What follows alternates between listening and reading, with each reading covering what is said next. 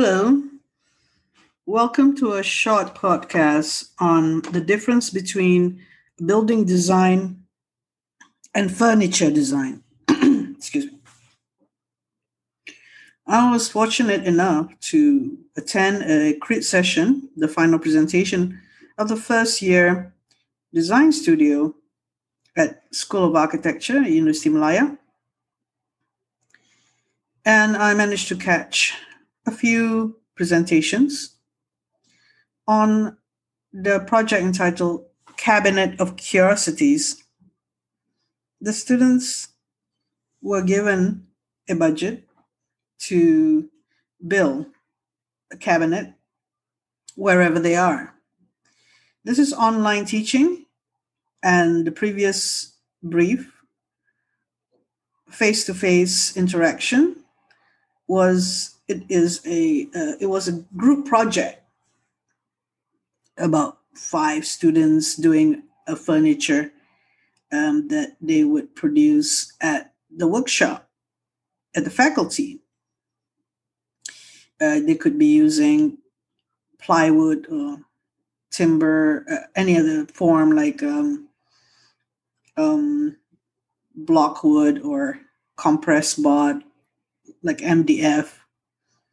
And the basics would be cardboard boxes glued together. That should be a certain amount of structural strength. That is the group work that they usually do. But for this batch, due to the COVID situation, they had to do it on their own. And I don't really want to talk about those things, but more about the difference between building design and furniture design, which is the conclusion that I gave to the students, where there are similarities between building and furniture design. And that main similarity is that both have to deal with users. A user, which could be themselves, thinking about themselves using it, or other users. And when you think about the user, you think about more functional aspects of the design. For a building design, it's usually there is a site, and for furniture design, there's no definitive site in the sense that it's not permanently built, but it is movable or be able to be transported from one place to another. So basically, when you think about site, maybe you think about the scenario that it could be in or the space that it could be occupying. In terms of type, of course, the building is more complex in terms of the building of it, that may require contractors, quantitative surveyors, a team of consultants to be on board legally and contractually so that the building can be delivered. Yeah. But there is always the designer that is usually the architect involved in the beginning and leading the consultant team. And in furniture design, you have the designer who could be not somebody certified as an architect, even certified as an interior designer. It could be a builder, it could be anyone really. And the type is a cabinet. So cabinet is different than a chair, or cabinet is different than a bed. So obviously there's a type here as well. And one person can do everything. So there are these similarities and differences between the building design and furniture design. But one thing is certain, that both building and furniture has a beginning in terms of the design process, and building it has a beginning and an end. And it's much more manageable, of course, designing a furniture in the sense that one person is all that's required to design and build it. If he has or she has all the materials and tools and the ability to do that, to finish it and to process it further. But in terms in terms of design, concept is always there, because whenever you talk about design, you're talking about ideas and eventually the concept of the cabinet.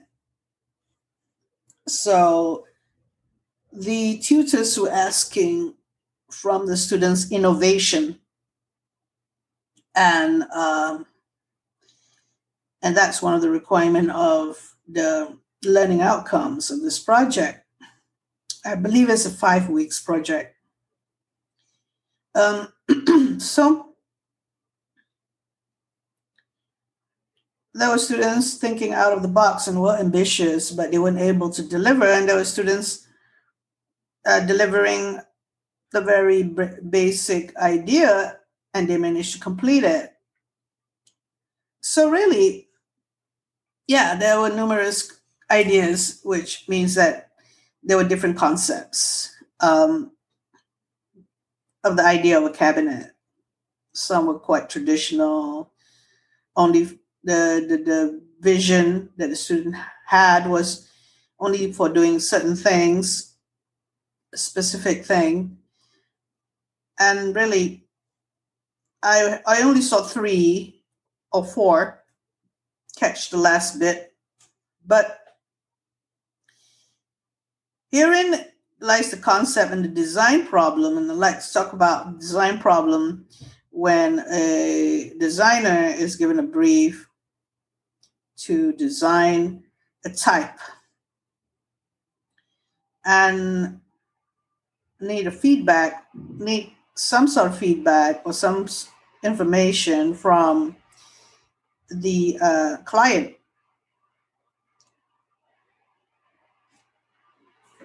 And often in business, one doesn't want to innovate too much because of complications and being over budget.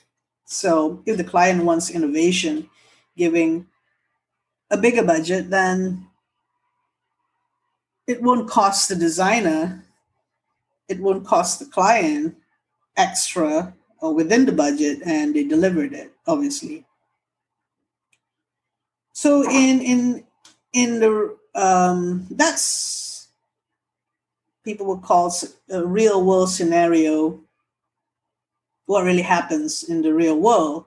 In a teaching environment, when you're given a brief and the students come up with a concept, and the student, because they feel that it's their project, so they could be creating extra design problem.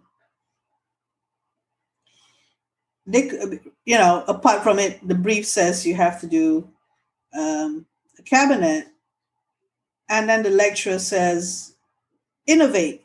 So students think how to innovate, so they come up with a design problem much more complicated than um, much more complicated, and it made them not able to complete it in time. So they are called the design problem that they added to the original design problem, which is just designing a cabinet. That extra design problem could be a problem for them to complete the project. So design problems, this is what I'm trying to introduce, this idea of design problem. Yeah, if you take a brief and you look at a brief and straightforward, you deliver exactly what the brief says with a bit of feedback, and everybody's happy, then that should be what is deemed satisfactory for both parties. Um, uh, that should be it, really. Um, you paid for it, your work, and voila, it should settle everything. But why would a designer, usually it's the designer, the person who's proactively designing and processing it all, why would the designer want to create other problems? So if it's within the designer's ambit or jurisdiction, or is within the designer's control,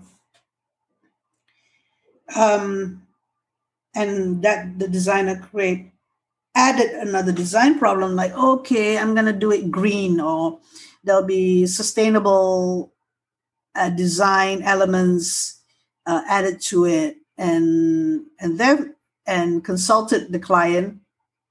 Then the client accept that the added design problem is fine because everybody will be satisfied. But if the designer did not consult the client, and if that thing's within the budget, then maybe the client will be surprisingly delighted, or delighted. Oh yeah, that's good. Yeah, at the end of it. But if it costs more, if it implicates the budget, then maybe the client don't mind. If the client is so inclined that, okay, I would pay extra for that. So this design problem, again, is it only limited to costs? Is the implication of a new design problem added to the original design problem? Is the only problem implicated with costs? It could be other implications as well. Aesthetics, or it looks ugly, or it's not the look that they want. So it's always about form and how it looks, or is it always about costs? So what about the user? If the design problem that they include is, I'm going to design a universal design and everybody can use it, says the designer. So whether or not the designer explained that to the client, because the designer could hold it to themselves, the thought or the idea, because if I tell the client, they may not want to do it, but they will be delighted and it'll be a good thing. So universal design is an attitude or an approach to design which includes as many people as you can, really. To say that you include everyone, then you really have to include everyone, because that could be requiring a bigger space and stuff like that. But if space is not an issue, or the budget, although there is this budget, and even though taking a bit more space or a bit more, like a bigger bathroom or bigger shower, and it's negligible in terms of increasing costs, then it's fine. And this was put forward, this idea that for universal design, or designing for disabled persons, accessible design, it will cost just 1% more than original cost if you do that in the beginning. You design for it in the beginning, in the planning stages and so on. But if you were to do a renovation or added things to an existing building, then the additional cost for universal design would be about 30% more to the original cost.